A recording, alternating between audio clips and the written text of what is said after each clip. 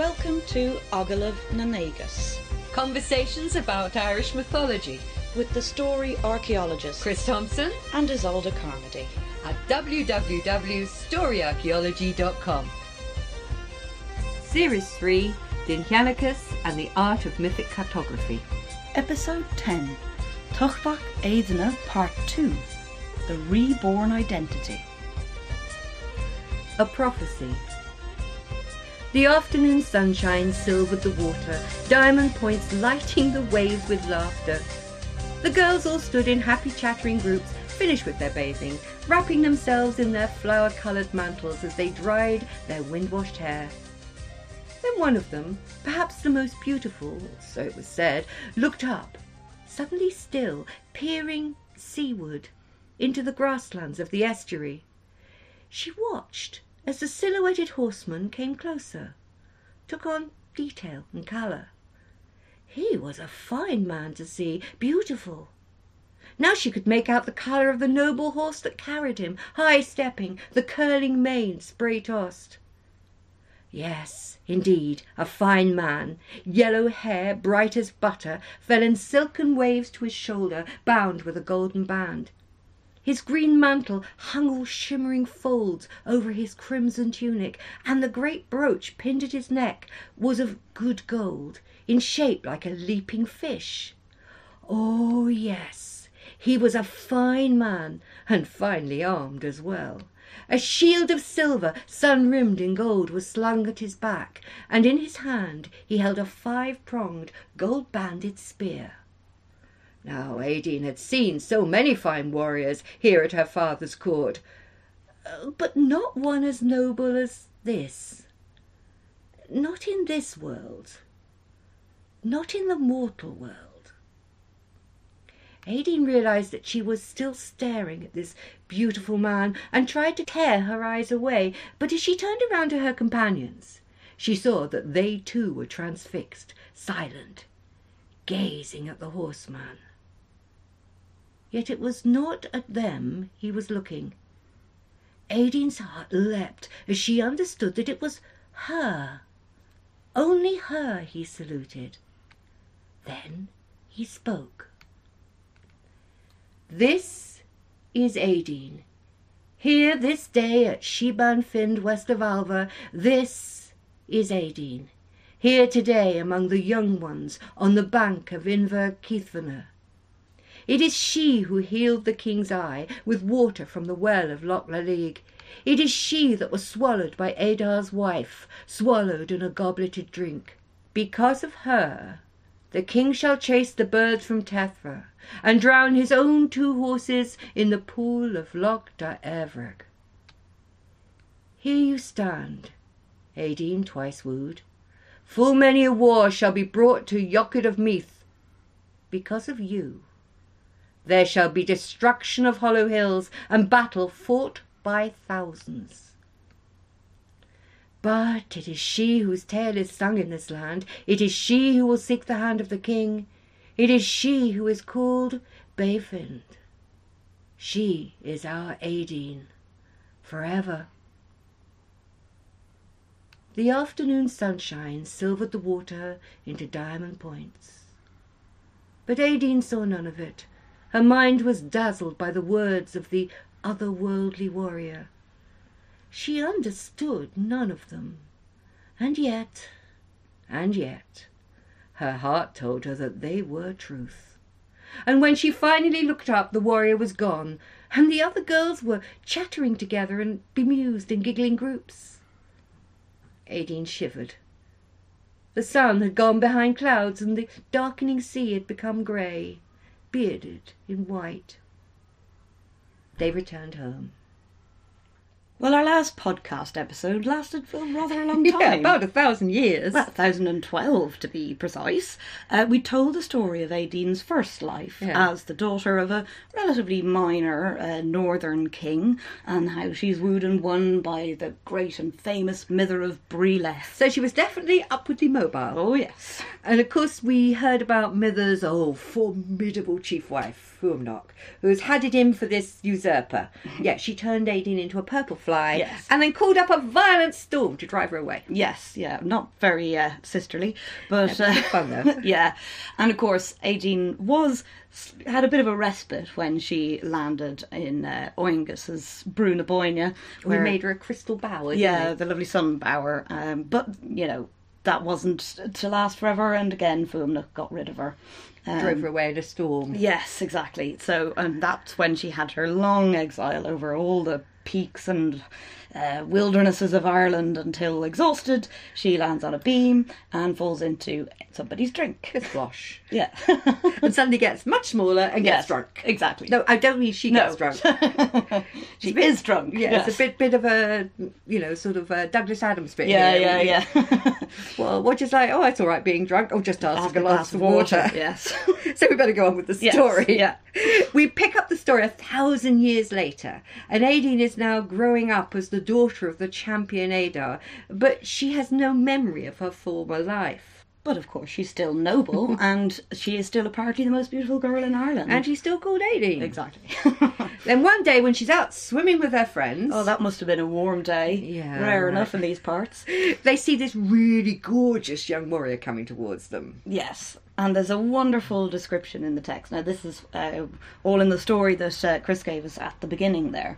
But really, it's a beautiful piece of writing. It's all that wonderful detail about Mither's clothing and his weaponry and the horse and you know. And the green cloak, which Yes. is actually called a fairy cloak, Well, isn't it? it's- Although I didn't give that No, word. it's the term is Sheadalvrat, which the she part sort of may be that it's a fairy cloak, but it might also be saying that it's silken or something like that. But Just it's- beautiful. Yeah, exactly. It's all very hyper real. And yes, he has this great brooch that it seems to stretch from one side to the other, doesn't Yeah, it? it seems to be sort of, if you can imagine, almost a brooch on double each brooch. shoulder. Yeah, exactly. That keeps his cloak in place. And then something really remarkable happens. Yes. The warrior starts spouting poetry. But it's useful poetry because It it is. informs Aideen and reminds the listener Mm. exactly who she was as well as who she is. Yes, but there's even more to it because it also has an element of prophecy to it. It's also foretelling all the things that will happen because of Aideen in this life. And the and- trouble she's going to cause as Exactly, yeah. It's never easy for these beautiful young women, is it? well. Yeah, I'll tell that to Fuamnock. Yeah, exactly. But it does have, the whole poem is kind of, there's all this past and future stuff very much mixed in together. The timeline, if you like, of that poem is very back and forth. It's very wibbly-wobbly, timey-wimey. Yeah, it sort of starts off telling her who she was, but it's also this bit about, he's because of her, the king is going to drown his 2 horses. Yes, and more importantly, drive the birds from Tethfa, Of course. which is to do with the setup for the Tógáil Friðan Dál a Deirge. completely different story. Well, it's not a completely different story. It's a sort of a almost a sequel. They're related anyway, but that's what it's hinting at. It's sort of also bringing to the listener's mind this whole other tale, which is based on this. And that this Aideen is not actually an insignificant daughter of a minor king. No. She's a lot more than She's that, got much more to her, all right. as we're going to be finding out. Yeah. Well, okay, so where is Inver Keithana? In Inverkeithana, where Aideen is being reared by Yeah. Éidir and Éidir's wife, it's up in Northern Ireland. It's actually where Bangor is. Okay. So, we have a pretty clear location for that So one. she's flown north. Well, we were told, originally she's the daughter of Alil, who's a king in the northeast. Yeah.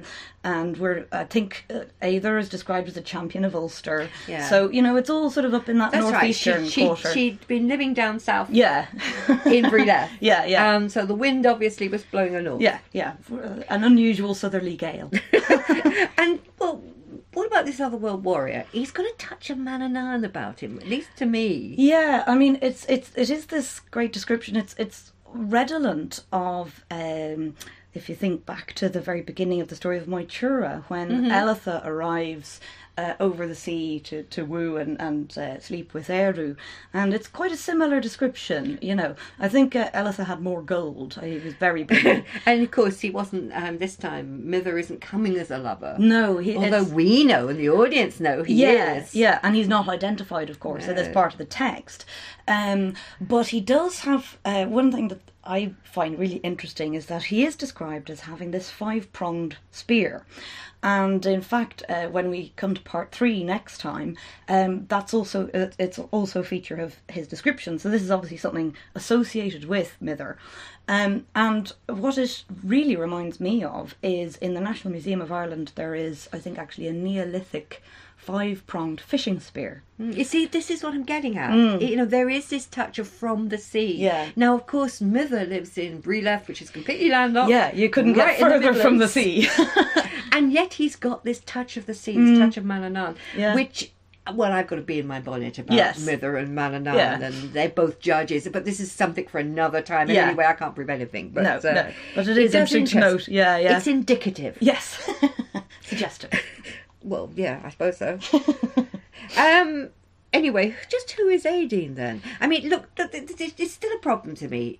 The poem implies that she's now more than the daughter of an insignificant northern king. So, is she a human girl, or is she a powerful otherworld being? Well, yes, obviously. Both. But what I mean, yes to both. Yeah, exactly. Yeah. Yeah. That really answers the question. Of course. One thing that I came across that really interested me was I was having a look through the Banhiennicus, which is a poem, and as you might... The history of women. Exactly, yeah, Yeah. History of Women. So it's a poem that kind of lists all the notable women, starting with Eve, funnily Right, enough, okay. and, you know, sort of down through the kind of the hemerized sort of biblical stuff and down into the sort of Lever So Gavola this is type a late women. piece which is trying to draw all the most important characters in Irish Yeah, it's- mythology into Well, all the female characters. all yeah. all the female characters. Yeah, yeah. But in that, they list, let's see, there's Nevin, there's Macha, there is Baive, there's Morrigan, and Beichwille, who we met in Moitura, yeah. and Aideen. And they're listed as the sorceresses of the Two of the Day. Of course, she's included in that list, isn't Exactly, she? yeah. So I think that is a very interesting grouping And altogether. And are you sure that this is the same Aideen? Well, definitely with Aideen, the thing is that, like we're seeing in today's section, she gets born over and over again. And we'll also find later she has daughters who are also called Aideen and who look identical to her. So Yeah, she's a bit like the Ethlus. Yes. Ethna and Ethlu, they're all really, they're one, although they're all different. yeah, they keep on appearing Over and and over again. Yeah. This makes her a particularly interesting character. Yes, yes. And in the Banhiennicus, indeed, it does talk about Aideen as we're meeting her now in her second life, and that she will have a daughter who the poem calls Essa, but is known elsewhere as Aideen, and, you know, all of those elements of, if you like, her mortal life and her role as an ancestress for a particular dynasty of kings, which is the lineage of Conor O'More, which is what the whole Brithindol Derriga bit is about. Yeah, yeah. So she really does have this very important place, both as, if you like, one of those mythical women that we spent the whole of Series 1 looking at, but also as this kind of legitimizer of historical dynasties. Yeah, so there's more to her than meets the eye. Definitely. That healing of, you know, that thing in the poem where it mentions that she heals the king's eye. Yeah. I just wondered, is this a memory of the healing of Mither's eye in part 1, do you think? Is it a reference back to that? I think it would certainly bring that to the listener's mind, to the mind of the wasn't audience. her who did No, it. it wasn't. But and it does say that she healed the king's eye with water from the well at Loch Dálaig. I haven't been able to find a geographical location for this Loch Dálaig, which suggests that it might be a kind of part of Magmel, part of, you know, the Plain of Honey, the Land of Promise, etc. Well, it also struck me that the purple fly, the size of the man's head with all this fragrance, all the rest of it, has superb healing powers. Exactly, It's really, yeah. So this may be a story or a part of a poem that we no longer have. The story of the healing of the king's eye by the purple fly. Yes. I'm only guessing. Yeah, it could well be. It certainly seems to be one of her features. Another thing about the story at this point, I was noting, is that we're now going through a complete change in style. You know, that it's moved from a sort of heroic, mythological past to a sort of present. I mean, for instance, Mither was almost like just an ordinary man, especially, you know, a leader, a hero. Yeah. He had some powers, but he needed Angus and the Dagda to do the work for him. Yeah. Suddenly now he's become a sort of exotic otherworld she warrior. Yeah, yeah. And that's she with an ID rather than she with an S-H-E. Yes, a fairy, Yes. fairy warrior. Exactly. Yeah, he has that sort of appearing out of the mist quality and can see into the past and future and all those things. Sort of more medieval, I suppose. Yeah, this medieval magic Yeah, quality. yeah. But there is a bit more of the first story to tell. Need to sort that out. Exactly, yeah. This is sort of the end of Fuamnach's story, so to speak. That after Aideen has been wafted away, as they say, on her last sort of stormy journey, Oengus goes back to Mither and warns him that Fuamnach isn't finished with them, that, you know, he still needs to be careful of her. She's not trustworthy. No, and that obviously she's rather angry. So Oengus sort of tracks Fuamnach down and tracks her back to her foster father's house, which is her foster father being Breshel Etherlaw. Yeah. From whom she Where learned she her always magic. stormed off to. Yeah. Storms off there every time. Yeah, doesn't she? off to Daddy, yeah. And that's given as Oinach Bovgana, which is sort of, Oinach is a fair, as we know. Mm-hmm. Now, when I went looking for this as a geographical location, Hogan had sort of assumed that it must be near the Brew, you know, presumably because of this story. Yeah, but the story's not happening round there. No, again, he does tend to make assumptions that the place names in this story must be in a very small geographical location, Yeah. but they cover the whole country. Yeah. And so this Bovgana, there's a Slieve Bovgana, which is now Slieve Bawn, and that's just west of the Shannon between kind of Lanesborough and Rooski. So it's not terribly far away at all. No, that isn't far from Breleth. Exactly. But it's nowhere near the Brunaboyne. No. The story's moved away from there. Well, it's the sort of the last bit that concerns the Brew, that Oengus has tracked her right the way across the country and across the Shannon. I suppose so, yeah. Yeah. I hadn't thought of that. Yeah, and so he finds her there in you know, not far away from where we are now in County Roscommon. He cuts off her head, and with it he went galumphing back to the Brunaboyne, and he sort of sticks her head, I don't know whether it's visible or not, but around the border anyway, on the brink of the Brew. Yeah, lovely. And that's the end of Fuamnach. But, you know, I still feel sorry for Fuamnach. I can't help it. Yeah, yeah. It's always, you know, sometimes I feel sorry for the fairy godmothers. They have to put up with such a lot from these beautiful little girls Yeah. who come over and take over. Yeah. You know, when they were powerful, independent women, and suddenly they're, you know, they've got Yeah. this new No, you know, dear, that sounds terrible, doesn't it? Don't worry, I'm not a stepmother. No, thankfully. But I do feel sorry for Fuamnach. Did Yeah. she actually break the law even? No, I don't think that she did. There are some parts of the law that sort of warn against sorceresses and things like that, but it's hard to imagine how that would ever be proven. And certainly in the world of the first part of the story, she is well within her rights. She injured Aideen. It was not fatal. And so, yeah, and then she left. She was within her rights as a wife to do those things. So, no, I don't think that she has really. I'm not really on her No. side. Don't Well, get weird. I don't know, there's something to be said for her, all right. Is there any significance, the fact that he brings the head back to the Brunaboyne? I mean, I was just thinking in terms of what we were talking about in previous podcasts, particularly in terms of Nokva, Yeah. being a place of significance in the burial of women. I don't think so. I feel that this is more of a sort of a trophy or just proof that she's dead. Just a head on a stick. I think that's kind of what it is. And you can, I don't know, I can imagine it terribly cinematically that he sort of drags her head back home and then, gets a great big pole, sticks it on top and go, there, she's done. But actually, there is another version of the death of Fuamnach, Yes. isn't there? And given at the close of that story, and it's a bit surprising. Well, it is quoted at the end of this part of the story, the end of, if you like, part one of the tale. Yeah. And they do come back to it later as well. So it goes, foolish Fuamnach was Mither's wife. Sigval, a hill with sacred trees in Breleth, a faultless arrangement.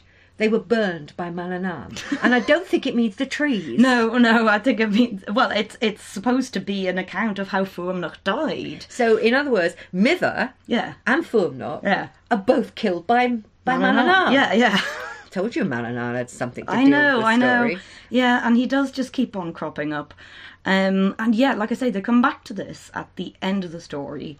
And when they come back to it, right at the end of all three parts of this text, they give more. I think there's about 9 stanzas. It's only the one stanza given here.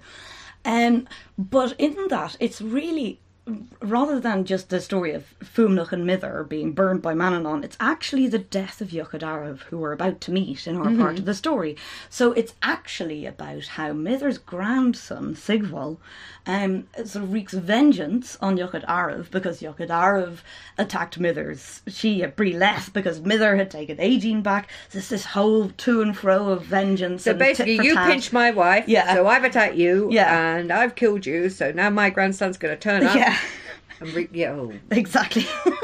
At the moment, I think I'm more interested in Manannán's role as judge. I've gone back to my my bonnet about Manannán again. But interesting, he plays over and over again, he plays the role of judge. Yeah. And here he is. And Mither is also a judge. Yes, yeah. His name is... He's supposed to be the one who judges, And so is, in a way, Manannán. And... I was just thinking about how Manannán brings things to a final end, as he does in the story of the lovesickness of Cuchulainn and Fand, and how he takes a great cloak and waves it between the two of them so they may never meet again. Yeah. So it's not unfamiliar that Manannán brings things to an end. Well, poor old Fuamnach, it seems like everybody's kind of out to get her and to finish her, because once again in the Banchenicas it says that Mither is the one who slew Fuamnach with violence, that her sorcery did ill to both herself and to Aideen. That's where it says her jealousy was cruel to herself and Aideen. Exactly. So sort of neither of them actually, succeeded out of it or flourished from it. So that means we've got Oengus killing Fuamnach in the prose text, then we've got Manannán killing Fuamnach in that bit of poetry, and then in the Banchenicas, Mither killing Fuamnach. So Fuamnach's dead. Yes. One thing you can say. Pretty and damn that's dead. the end of part one. It is. That is the end of the first wooing of Aideen. Before we really get into the new part of the story, part two, there's something I wanted to ask you about, because the wooing of Aideen, as far as I know, is created out of three texts? Can you explain? I keep getting muddled. I'll try my best. It is like a trilogy, like a 3-part story. But in terms of where we get these texts from, there are 2 main manuscript sources. Okay. So if we look at, for example, the first part of the Wooing of Aideen, it has a lot in common with a tale which is called Aisling Oengasa, which is the dream of Oengus, and that's a tale that's very firmly in the Old Irish period. And that is dated sort of 600 to 800. It is early, isn't it? It is, yeah. That's the sort of the earliest part of the language that we have. Now, as for the main part of our story of the Wooing of Aideen, it appears in the Leabhar na Huidre manuscript, which we date to between about 1050 and 1100. Okay. And there are a lot of interpolations within the text that would be consistent with that as a date of the language. Now, the more complete version of the whole story is in a later manuscript, the Yellow Book of Lecan, but that doesn't mean the language is later. That overall, if you took the dating of the language of the text as a whole, we're talking between 900 and 1200, we're talking about the Middle Irish period. So that's your overall dating for the story. So basically we've got 2 main manuscripts. Yes. And these include little bits of Old Irish, but it's mostly Middle Exactly, Irish. It's mostly that Middle Irish, the 10th to 13th century. Now, Irish. you mention these scraps of Old Irish, these, our linguistic potsherds. Yes.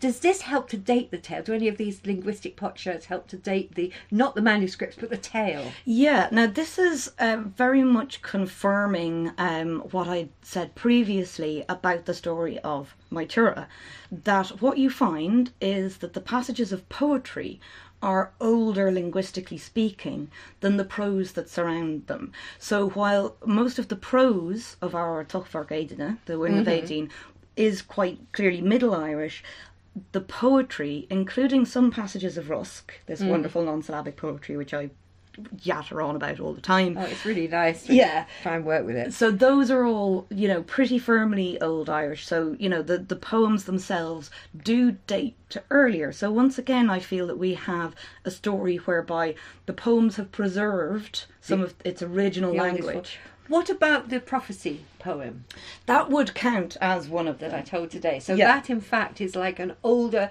core, an older Yes. seed of the story. Yes. Which has then has grown in Middle Exactly, Irish. it's been expanded. It's very exciting, yeah, isn't it? yeah. Oh, that's what I love about these tales. Well, let's go back to the tale. I'm Yeah. just noticing once again what I said earlier on, that you've got a complete change in style in the section that's coming up, isn't Yes, it? yeah, in part 2. Yeah. In part 2. Yeah. We're really only starting part 2 Exactly. now. We had a little bit left over last time. Yeah. So, I mean, the characters of the first section, Mither, Macog, they were very archaic, very almost exotic. Their magic use has changed too. Well, yeah, I mean, in that first part of the story, it was very much, if you like, within that mythological world. You know, there's magic going on, but it's pretty par for the course, you know, and there's nothing kind of massively unexpected about it. But once we get into this section, where it's almost in the present tense for the audience, you know, it's a world they would have recognised. This is a story of now. Exactly. If we're going to date it around the 11th century Yes. to take an average. Exactly, yeah, and indeed, this is the part of the story that starts linking it up with, if you like, an almost historical genealogy, and in this, when the figures from that first part appear, when Mither appears, it is this kind of wondrous event, you know. So now these figures are kind of appearing from nowhere and using magic to actually change the course of events and change the outcome of things. Okay, so we're it's absolutely a post-Milesian world. Absolutely. Yeah. So we're talking about stuff that we actually haven't introduced yet. So maybe we ought to get on and tell this. Get on with the story. This wonderful magical story. Yeah. So we start with a human king, and what's more, one who has achieved this wondrous high kingship of all Ireland. Well, if he's High King of Ireland, we're in a still legendary world. Yes. But it's recognisably medieval. Yes, exactly. Now this is Yochad Arav, and he's really overlord to the kings of each province of Ireland, and it lists the kings of the 5 provinces, and we've got some very familiar names in here. We've got Concover MacNessa, who obviously would be king of Ulster. Then we have Allil in Connacht. We've got Curoy down in Munster, and then there's also Mesgega and Tigernach Taidvenach, who those two I'm not so familiar with. I think they come into the legendary kingships. Yeah, well, so they're all there then. You know, we all know Allil of Cruachan and Curoy and Concover. Yeah. Sort of the world of Fledrickrem. It is, yeah. These are the same characters that we had there, and in our discussion of that, we were talking about how it is this sort of pseudo-historical setting. So It's very epic, isn't it? Oh, it is. Oh, yeah. It's all writ large, no doubt about that.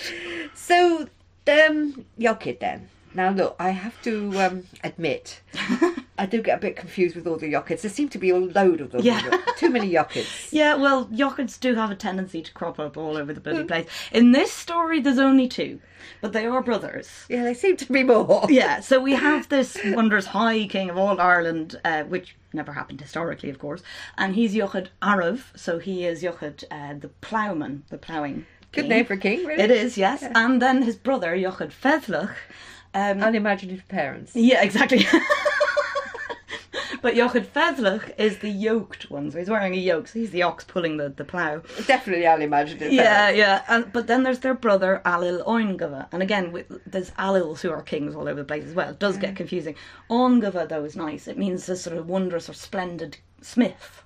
Okay. Yeah. Now that's more imaginative. Yeah. He must have been the youngest. Yeah, exactly.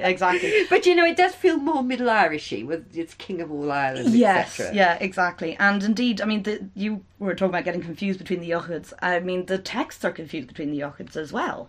Because in this text, we have Yochad Arav as the King of all Ireland, and, you know, he chooses Aideen as his bride and so on. We haven't got to that bit yet. No, sorry, spoilers. But in the text of the Togol Brithen Dalderga, the destruction of Dalderga's hostel, which we might have a go at later. Yeah, if we're feeling brave. In that, it's Yochad Fedlach who comes across Aideen, so to speak. So, yeah, it is confusing.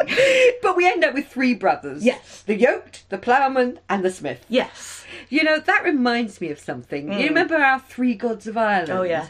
MacCairt. What was the other one? There's MacCairt, son of the plough. Then we've got MacQuill, who's son of the hazel, and MacGrena, son of the sun. Yeah. This seems to be a pattern. You know, you've got the 4 craftsmen. I know it's not 3, but these patterns again. Yeah, exactly. And it does seem to be quite archaic, it does harken back to our people of craft, of the Tuatha De Danann, that the important thing are these crafts, and those crafts include farming. This is so They're an central. agricultural people. Exactly. Therefore, a good name for a king. I was only joking earlier about unimaginative parents. Yeah. But actually, a good name for a king Yeah. is to do with the plough. Exactly. And that which brings prosperity to the land. Yeah, exactly. Well, our text said that Yochid Ara's favourite stronghold was Dún Freven. Now, it does say there were two Dún Frevens, that one of them is somewhere near Tara, but then everything is somewhere near Tara. But the one that he actually really liked was Dún Freven in Tethfa. Now, Tethfa is one of those land masses or territories that is very much in the Midlands. And it seems to me, I think this is the Dún Freven that is connected to Brileth by the Corley Trackway, which is, we will come to, that next later. time, because no that's more really spoilers. exciting. No more spoilers. So, but Hogan has identified this Dún Freven as a hill which is called Frewen, and it's on the western shore of Loch Owel, which is in County Westmeath. Now, if you've ever taken the train from Dublin up to Sligo, just after you've gone through Mullingar, there's a massive lake, and the train goes right beside it, and it's gorgeous, and you can see a little island. And you just begin to think, God, I've passed Longford, I'm actually on my way to Dublin now. So that's Loch Owel anyway. Yeah. And so Yochid's favourite stronghold is just on the far shore of that, from where the train line is. So they're not too far from Brileth. Yeah. I find it interesting, these sites that, are hard to find now. Yeah. And yet you've got, as I was talking about that little piece on the blog, that you've got somewhere like the Bruna Boyne, which of course is world famous. Yeah. But you've got other sites like Brileth, which is just as mythologically significant. Exactly. And yet there's nothing there, Yeah. not even as far as I know archaeologically. Though I am interested in this Hill of Sacred Trees. Yeah, that could well, give us a bit of a hint. Well, Yochid tries to convene an Oinach at Tara. Now, this is one of the Oinachs we described before. This is for the purposes of assessing income tax for the next 5 years. But, and this gives us a bit of an insight into power structures, his people refuse. They say, why should they go and pay him tax for 5 years if he hasn't bothered to get himself a wife? A wife? Why does he have to have a wife? Is this in the status text? Well, I haven't come across it, but this little exchange seems to show that there is a sort of reciprocity of duties between the king and his people. So the people don't feel bound to give income tax if the king hasn't got a wife. Now, there seems to be an element whereby we're talking about continuing dynasties, because, some people might tell you that it was all democratic in old Ireland, but no, you did still have to have a father or a grandfather who was king before you could qualify to be in the running for kingship. So it was, you had to qualify for election. Exactly. So there is an element where maybe it is to do with continuing a dynasty, but on the other hand, I can't think of any example of a king who loses his authority because he doesn't have children. Right. So I think that there may also be a real temporal role for a queen, that there are things that it is right for a queen to do. So I suppose in that case, not having a wife is seen as a kind of blemish. I would think so. It certainly undermines his authority. And I think to turn that on its head, it's that to have a queen with a king is core, that's rightness, and that's so natural justice. exactly. So if you have that, if you like, at the centre of of your society with a king and a queen, then everything else will sort of have a better chance and to be it's interesting how basically this has come down to us. It's at the core of storytelling and folktale and fairy tale. Yeah. You always have a king and a queen. Yes, and in fact often trouble happens when a king loses his queen. Yeah. I think it's obviously an important motive. Yeah, I think it's very deeply ingrained. Well, this strikes me that losing Fuamnacht then was a great blemish to Mither. Yeah. Maybe that's why Manannán got rid of them both? Possibly. So, what's next? Oh, yeah. Yochid sends envoys to every province to search for, good fairy tale style, the fairest woman in Ireland. Yes. But interestingly, he insists she has to be a virgin. Yeah. Now, I find that odd. But of course, they select Aideen. Naturally. Daughter of Adar. Yeah. But there's no problem this time, is there? No, she was his match in shape and form and lineage, in splendour, youth and fame. Yes, and there's no status gap this time, so we don't have that awful problem with the bride price that we had the first time round. She has to be a virgin. I'm coming back to that. Yeah. Because the reason is in all the stories we've talked about, there's definitely been no emphasis on virginity. No. In fact, just the opposite. Yes, quite. Well, I think that the very fact that it's specified in this text does indicate to us that that's something a bit unusual. Maybe it's his own particular penchant for whatever reason. Yeah, it is odd, isn't it? Because even in texts which are clearly Middle Irish, there's still not a particular, not like Gawain. No, where you've got this repression. His particular emphasis on purity. Exactly, yeah. The texts of the similar age in Ireland just don't have that quality. Well, no, and in fact, there are even stories of the lives of female saints where, you know, virginity is not an issue. And there's some stories of Welsh saints where the miracles they perform are to protect their lovers. So that they can get married, you know. Do you remember the that rather odd story of Bridget, who insisted that Patrick, she asked him to marry her on the 29th of February, so he'd have to give her a silk dress when he refused.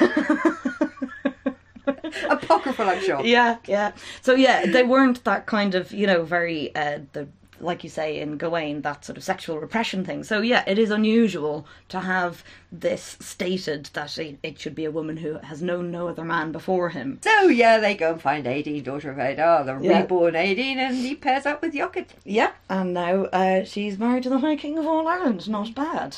No, she seems quite happy with that one. Mm-hmm.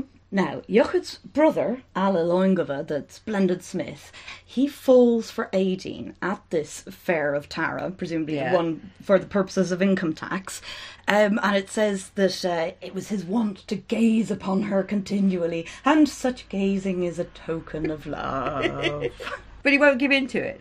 No, and he doesn't tell anyone about it either, because he has respect for his brother's position, obviously, but he doesn't even tell Aideen about it, and this makes him really ill. This gives him the love sickness. And he isn't just a little bit ill, is he? No. He hasn't just got a cold or man flu. No, this is no man flu. He is on the point of death. This is real, people. So, obviously then, a physician is called. Yeah. And the physician recognises that Alal is suffering from one of the two pains that a doctor cannot cure. He is suffering both from extreme jealousy and from love. And this is bringing him to the point of death. He doesn't even tell the doctor. No, he won't let on at all. He's basically trying to retain everybody's honour, his and his brother's and Aideen's and everyone, so he's keeping stum. So to recap... Yeah. Alal tries not to covet his brother's wife. Yes. But desire is stronger than character. Yes. And his love sickness is deadly. Yeah. He's not acted on his desire or told Aideen of it, yet he's on his deathbed. Yes. Very noble. Oh, it is. Oh, terribly. And hardly his fault, as we're about to discover. Exactly. Yeah, but what happens next really seems to pile on the irony. To create a cruel situation. Of course, because Jochid has to go off on a circuit of Ireland as part of his kingly duties. And who does he leave but Aideen in charge of his brother's sick lying? Yeah, and this means it's she who must physically care for the dying man. Yeah, and it's much more than that. It also says that she has to ensure that his grave is dug. Oh, very nice. That his lamentation is composed, and that his cattle are slaughtered. Cattle are slaughtered? Yes. What's that about? I have no idea. I mean, it's not in the law text, is it? That your cattle have to be slaughtered when you're dying. No, absolutely not. In fact, they are, your movable property. Yeah, so why can't the cattle go to his relatives? Well, that would be the normal thing. Particularly, they're termed beodil, which you can translate as livestock, although it has an opposite, marvdil, which are, dead stock. That's exactly what someone in my class called it, livestock and dead stock. So the cattle, anyway, are beodil, so they are livestock. So, those are the bits that are most normally divided up among the king group, even if they don't have, direct descendants. So, are we talking about a funeral feast?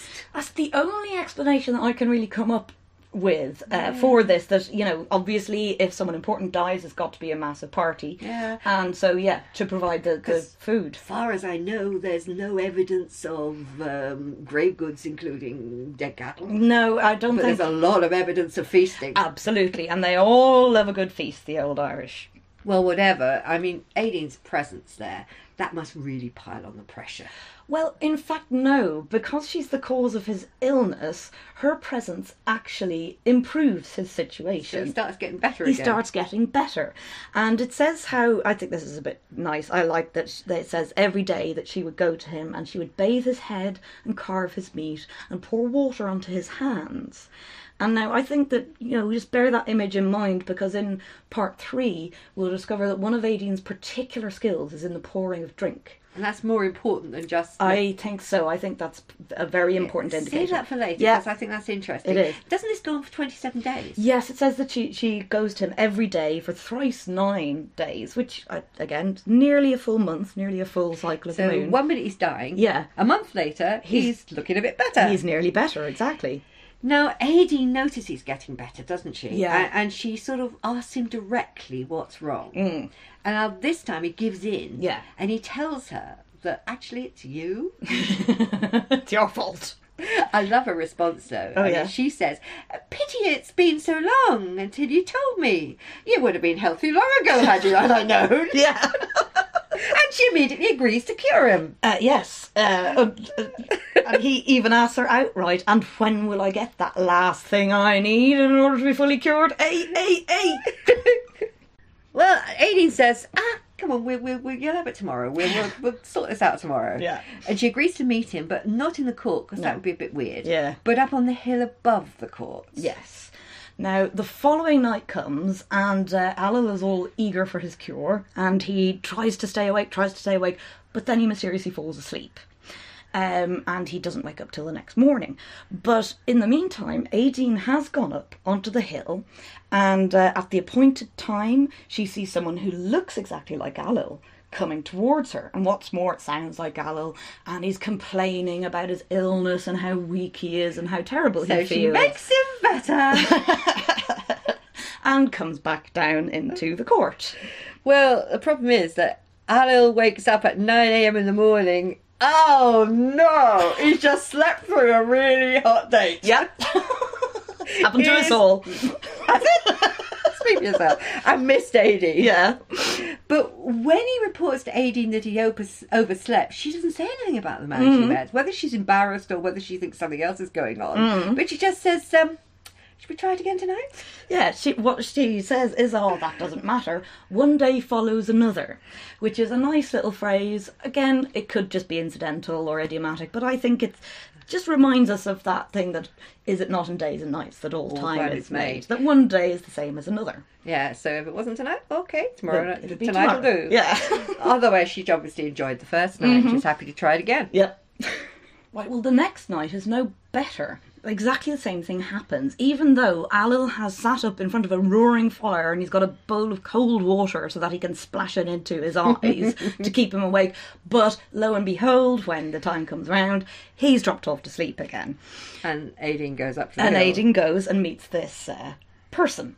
On the third night, though, when it's happened again, Aideen is she's had enough of this. She's really suspicious. Yeah, she confronts this Alil lookalike.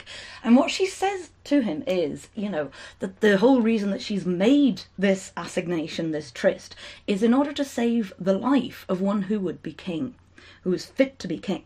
So, in other words, I think she's saying, look, I haven't just come up here for a bit of fun. There's actually something really important that I'm trying to achieve. This may be great fun, but it's really got a more important thing I should be doing. Exactly. So she asks him his name, and he reveals that he is, in fact, Mither.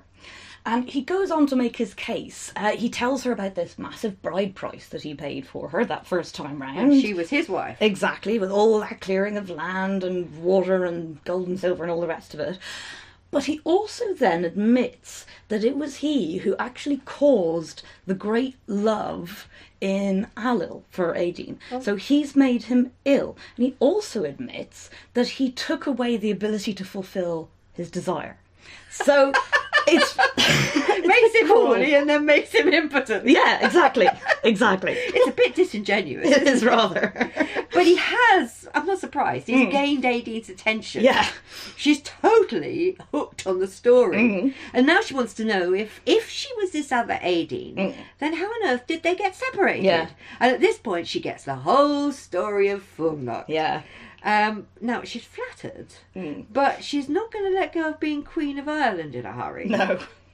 I like that way she says, "No, I will not barter the King of Ireland for a man whose kindred and race I know not." Very sensible. So he's still got a bit of proving to do. Yes. But I like the way that, although he's obviously now at the point of winning her over, because when Mither asked her if she would come with him, you know, if Jochid said she could, if Jochid bids her. So if your husband lets you. So if she's got her husband permission, would in that case, would she come with him? And she goes, "I would like that." Sensible girl. So she's sort of got her, she's buttering her bread both sides at the moment. Yeah. And so Aideen returns home to the court in the morning, and what should she find but Alil is all better, and he's delighted and Not in love with her anymore. exactly, he's cured of the love, he's cured of the illness and the jealousy, and he's particularly happy that no one has had to go behind anyone else's back, nobody has had to besmirch their honour in order for this cure to take place. And indeed, when Jochid himself comes back from his circuit, he finds that his brother is well, and he's delighted about that, and he heaps praise upon Aideen for having looked after him so Little well. does he know. Exactly. But that is the end of part 2 of the story. So if we go over that section, Aideen then is prepared to risk her honour for her brother-in-law. Yeah, and I mean that's no easy thing. You know, she's quite ready to do it to save a life. You know, it's not it's not an affair like we had at the beginning between Dagda and Bowen. Yeah. You know, this is a different situation, and it's naughty. It's very naughty.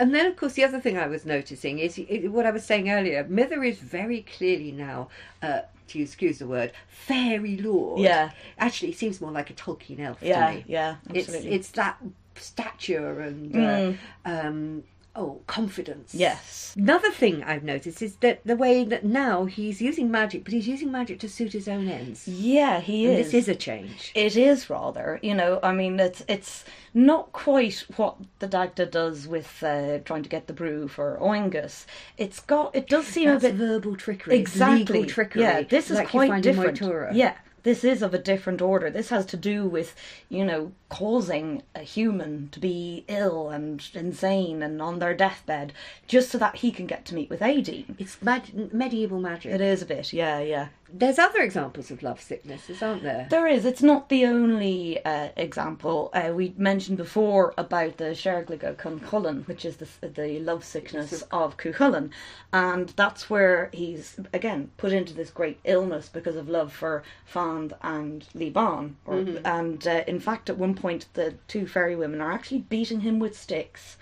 That's how bad it is, and that's the one which ends, as you said, with Manannán waving his cloak between them so that they would sort of forget each other. So, you know, this love sickness, it is quite a common thread. We also had that one with Oingus, although that's not so much the sort of the fairy world and human world. You know, that's in a slightly different register. But it is a motif that appears Definitely. more than once. Yeah. It's interesting that she will go with him, as it put it, if her husband bids her. Yeah, I really like this. It might seem a bit odd, but as we were discussing before with ideas of marriage, that you could have more than one wife, but also if both parties in a marriage agree that it's not working or that, you know, they want to be with other people, you can have an amicable divorce, separation. So it was a possibility. Exactly, yeah. Actually, she was married to me before. You wanted a virgin. Okay, so it was in another incarnation. But who cares? Yeah, details. Yeah, and she seems to accept this strange background surprisingly readily. Yeah, well, I suppose if a doppelganger of someone that you're trying to cure appears and, you know, starts telling you all this stuff, it's kind of romantic, isn't it? It is, and it really beats the, I was stolen away by gypsies as a baby, into a cocktail, doesn't it? Yeah, but she doesn't stay romantic. I mean, after all, she wants to make sure that this is not going to damage her status. Oh yeah, that's the only thing she's concerned about. You know, it's Mither's status. She wants to clarify before she'll go with him. Yeah. But before we finish, isn't there another tale that has a relationship to this part of the story of the wooing of Aideen? Yes, and now I have touched on this. We have touched on this earlier. This is the Togol Ridden Dalderga, the destruction of Dalderga's hostel. A very complex and Oh convoluted boy! story. If you think this one's bad, that one's a lot worse. But they are very intimately related texts because the Togol Ridden Dalderga begins with Jochid meeting Aideen. Now, it's the other Yochud in that tale. It's Yochud Fedluk. It's the yoked So all one. three brothers have been. I know, yeah, they've all been. been there. But in the Brithyn Dod Derriga, it's Yochud Fedluk is out, I think he's out hunting, and then sees this wonderful, beautiful woman, and there's what I think is a really gorgeous description of how she's there. She's bathing with a silver bowl which has these gold birds in it, and it gives a wonderful description of every single part of her body, pretty much. You know, it's very sensual, and he asks her, you know, well, you're pretty gorgeous. Can we have an hour of lovemaking? Very much like Elitha and Nehru. And she said, well, that's the whole reason I'm here. Oh, right. Yeah. Glad you asked. Exactly. She introduced herself as Aideen, the daughter of Aider. So this is the sort of Aideen Mark II that we've been talking about in this episode. So she says she's daughter of Aider, but she says that she was born in the She-Mound. So she's identified herself as an otherworld character in Brithyn Dod Derriga, because if you like, it's at one remove when it's in the context of the story of Dod Derriga. And, you know, she gets together with Yochud Fedluk, and they have a daughter who is also Aideen, and it all goes on from there. Plough and the yoked now. Yeah, exactly. So it's very much like in the beginning of Dod Derriga, because it's, if you like, closer to the whole story of Conor Mór and the establishing of that line of kingship. So this is like the sort of the Rave scale. She's become his ancestress of a very important later king. Exactly, and so she has to appear at the beginning of that story. But there are interesting features here, because when I asked you right at the beginning, is she a mortal girl? Or, you know, the daughter of a somewhat insignificant northern king? Or is she a powerful otherworld being? Yeah. Here in this story, she is a powerful otherworld being. Absolutely. And in a way, it mirrors the story of her meeting with, as a mortal girl. Yeah. Mirrors her meeting with the other immortal Mither. Exactly. On the hill. Yeah, except it's reversed that time. And this strikes me as being significant because, you know, we were talking about the story being the first part being set in an archaic present. Yeah. And now it's set in a, shall we say, familiar, if legendary present. Yeah. So obviously she belongs now to this, in her first incarnation, into the archaic world. Yeah. Therefore, she must be magical and Exactly. otherworldly. Yeah. So it's quite a paradox. It is, yeah, and she is just always being reborn or giving birth to a daughter who is the image of her and has the same name. You know, this is her quality, that if you're mortal, she's otherworld, and if you're otherworld, she's mortal. Yeah, it's this motive, the Aideen motive, seems to have struck a real chord with storytellers. I think so, yeah. So let's just clarify what we've got in part 1 and part 2 in the Yeah. story. Part 1, the fly on the wall. Yes. And part 2, the reborn identity. Yeah, that thank you very much. That was Isolde's title. My fault. But I suppose part 1 is very mythological, archaic, remote. Yeah. And part 2 is legendary, pseudo-history, giving a background for kingship and lineage, future lineage, as you mentioned Conor. Yeah, with Conor Mór, yeah. So they are the two very contrasting worlds, and we did meet these before, particularly when we were looking at Nera.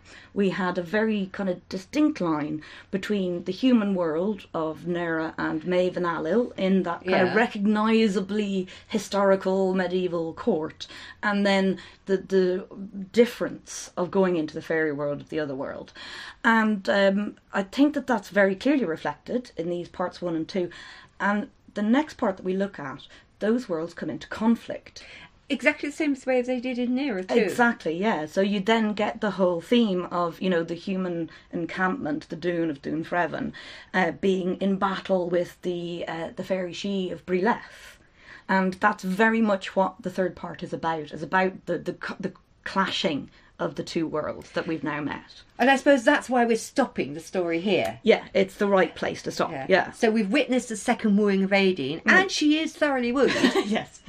But there's still to come is the paying of a second bride price. Yes. And this leads to the battles, doesn't it? Exactly, yeah. That sets it all up for the battles. And what's more, we even have one of those very, very rare things, which is an archaeological evidence, if you like, for a mythological tale. This is just, you don't get this anywhere else. Yeah, because this bride price paying is going to be tough. It is, rather. And this time, he won't have the help of Oengus and the Dagda. Miller won't. Yeah, but he's got all the magic powers himself now. Exactly. Well, that should be fun. And I know we're particularly looking forward to the last section, Yes. the third section. And it contains, as you said, some elements that are particularly, we found very exciting. Yeah, absolutely. So hope you enjoy them When too. archaeology seems to catch up with myth. Mythology, yeah. Great. Thank you for listening to Ogilvy Nanegas, conversations about Irish mythology with the story archaeologists Chris Thompson and Isolde Carmody. For more information or to subscribe, please visit www.storyarchaeology.com. You can get in touch via email on thestoryarchaeologists@gmail.com.